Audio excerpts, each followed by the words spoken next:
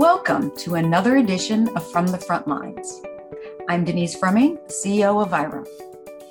This is our first in a series of leadership podcasts where we discuss the leadership mindset, what drives leaders to excellence, and how to inspire others.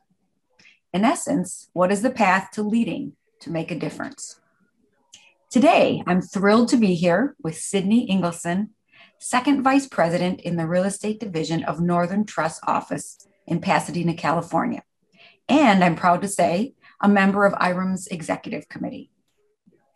Sydney has also spearheaded a next-gen program called NT Next at Northern Trust and has been integral to the advancement of IREM's next-gen initiative.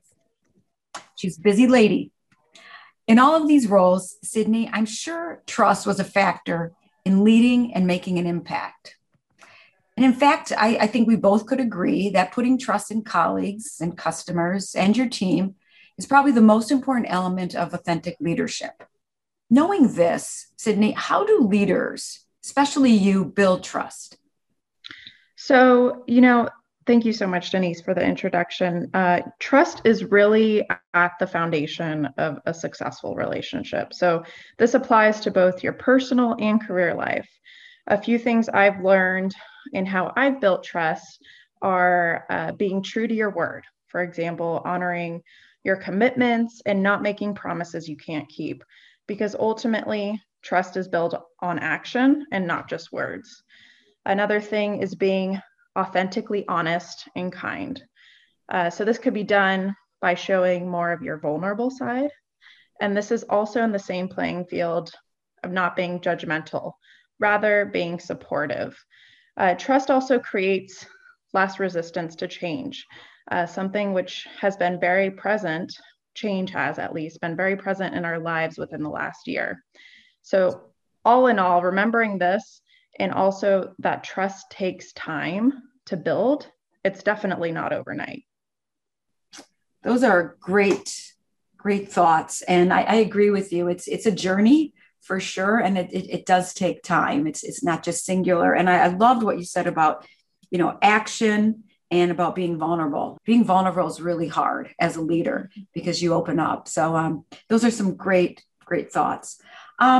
Next, knowing that, and it sounds like that's a core belief for you, but so how does having this kind of core belief set impact your actions and your decisions?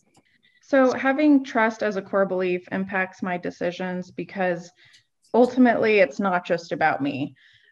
It'll turn into a domino effect, and it'll make you think of how does this action or decision impact my client, my team. This shifts the mentality from, an individualistic outlook to a team outlook. And I think it fosters collaboration, which then, really kind of leads you down a positive path and, fosters trust between your team as a whole. Mm-hmm. And I'm sure dealing with, as you said, clients, that's where trust is extremely important. And also when you are working with the next gen, with both of those programs, so I'm sure people come in with a different mindsets and then different experiences. You kind of have to get them all on the same page. Exactly. And you have to be honest, but also being very mindful of how you communicate your honesty really makes a difference in your delivery. That's so right. From the communication standpoint, there's so many times that a word or even nonverbal cues, they do communicate either openness or not. And that trust comes through, so many different ways that you don't always think about. So it's so important to be mindful of that. But we know communication's at the top of everything we do. Sure. That it is. And I think that's a great point too. Even your physical cues, how you deliver your message do ultimately make a big difference in how it's received. It's so important. I just too wanted to, bring up Stephen Covey, and I'm sure we've all read, he's got so many great books out there. The Speed of Trust is the one that I'm just going to reference in this point, but he states that trust is at the heart of everything we do. And that if we have trust, we can move faster and be more successful. And I also was listening to a podcast yesterday that someone had suggested, and it's a TED Talk, and it's David Horsanger, and he had said that lack of trust is honestly the biggest expense in organizations, and it can double your cost of doing business if you don't have trust. So if you don't believe it, there is definitely a business imperative for knowing that trust is extremely important. So with that, do you have an example of, kind of where trust allowed you or a team member to work more collaboratively or accomplish your goals more effectively? That's a really great question. I can think of, a few examples that are one-offs, but I think I can think of one example that maybe can come up or be more relatable to others. And it comes up frequently in my work environment. And that's where my partners or my team members, well, we work collaboratively when someone goes on vacation. So by that, I mean, you have to kind of fill in someone's shoes. So it creates collaboration, support, and filling in someone's shoes when another teammate's off enjoying their time, often enjoying their time, whether it be a vacation or another reason.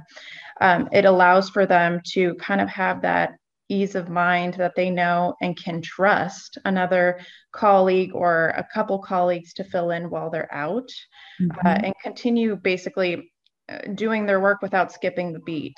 And, you can do this and accomplish this in many ways. Communicating effectively prior to going on vacation is prudent as well. So kind of having a list of where everything's at up until the date you're going out is helpful to fill in those shoes. But that's really something I think of that comes up so often during the year, where having trust is really kind of, it is pivotal in that, because you want to be able to kind of shift your mindset to, vacation mode or whatever the case may be. And if you're able to do that, you kind of have to look at it and realize, wow, I have trust in my team. That it's a really nice feeling to be able to step away and kind of turn off for a little while, and recognizing that you have that collaboration, that team outlook, and that one can support another. And it's something really nice that I think we don't often look at and recognize. You bring up a really good example, and one that I think is so important today. It's a gift. In fact, with the change we've had and all the disruption, you have to be able to step away, to your point, and being able to have it kind of takes two to tango, right? You need someone who is a trustor and a trustee. In essence, you need both of you to be kind of on that same page, and just really important, because you want to make sure when you come back, everything isn't a mess in essence. So you want to make sure that you can come back to kind of the semblance of order that you've had in the past. And I guess I know from my standpoint too, I've seen instances where projects can go really well if there's trust, and there's innovation is definitely heightened if you're able to share ideas and trust that the other person will hear you and kind of support you. So that's important, especially when you have different initiatives you work on. Exactly. And sometimes those insights can bring different perspectives that actually enable growth and things, you can see where they're viewing, some sort of recommendation, and that ultimately cultivates growth and learning, which you wouldn't have initially anticipated. Mm-hmm. Trust is definitely a choice. And I would say, in closing, that it's something that we all have to have top of mind. And it definitely, in the business world, like I said before, if you don't believe it because it does help on the cost side. So a business imperative for sure. I couldn't agree more. So with that, I'd like to thank you, Sydney, for sharing your insights with us today. Very helpful to all our listeners. And we are grateful, honestly, for your leadership, both at IREM, we're lucky to have you on board, and in the industry.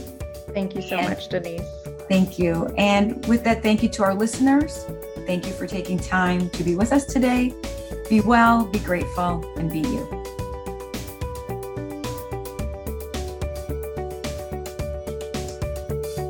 Visit irem.org for more knowledge to take on real estate management's most dynamic challenges. That's www.irem.org.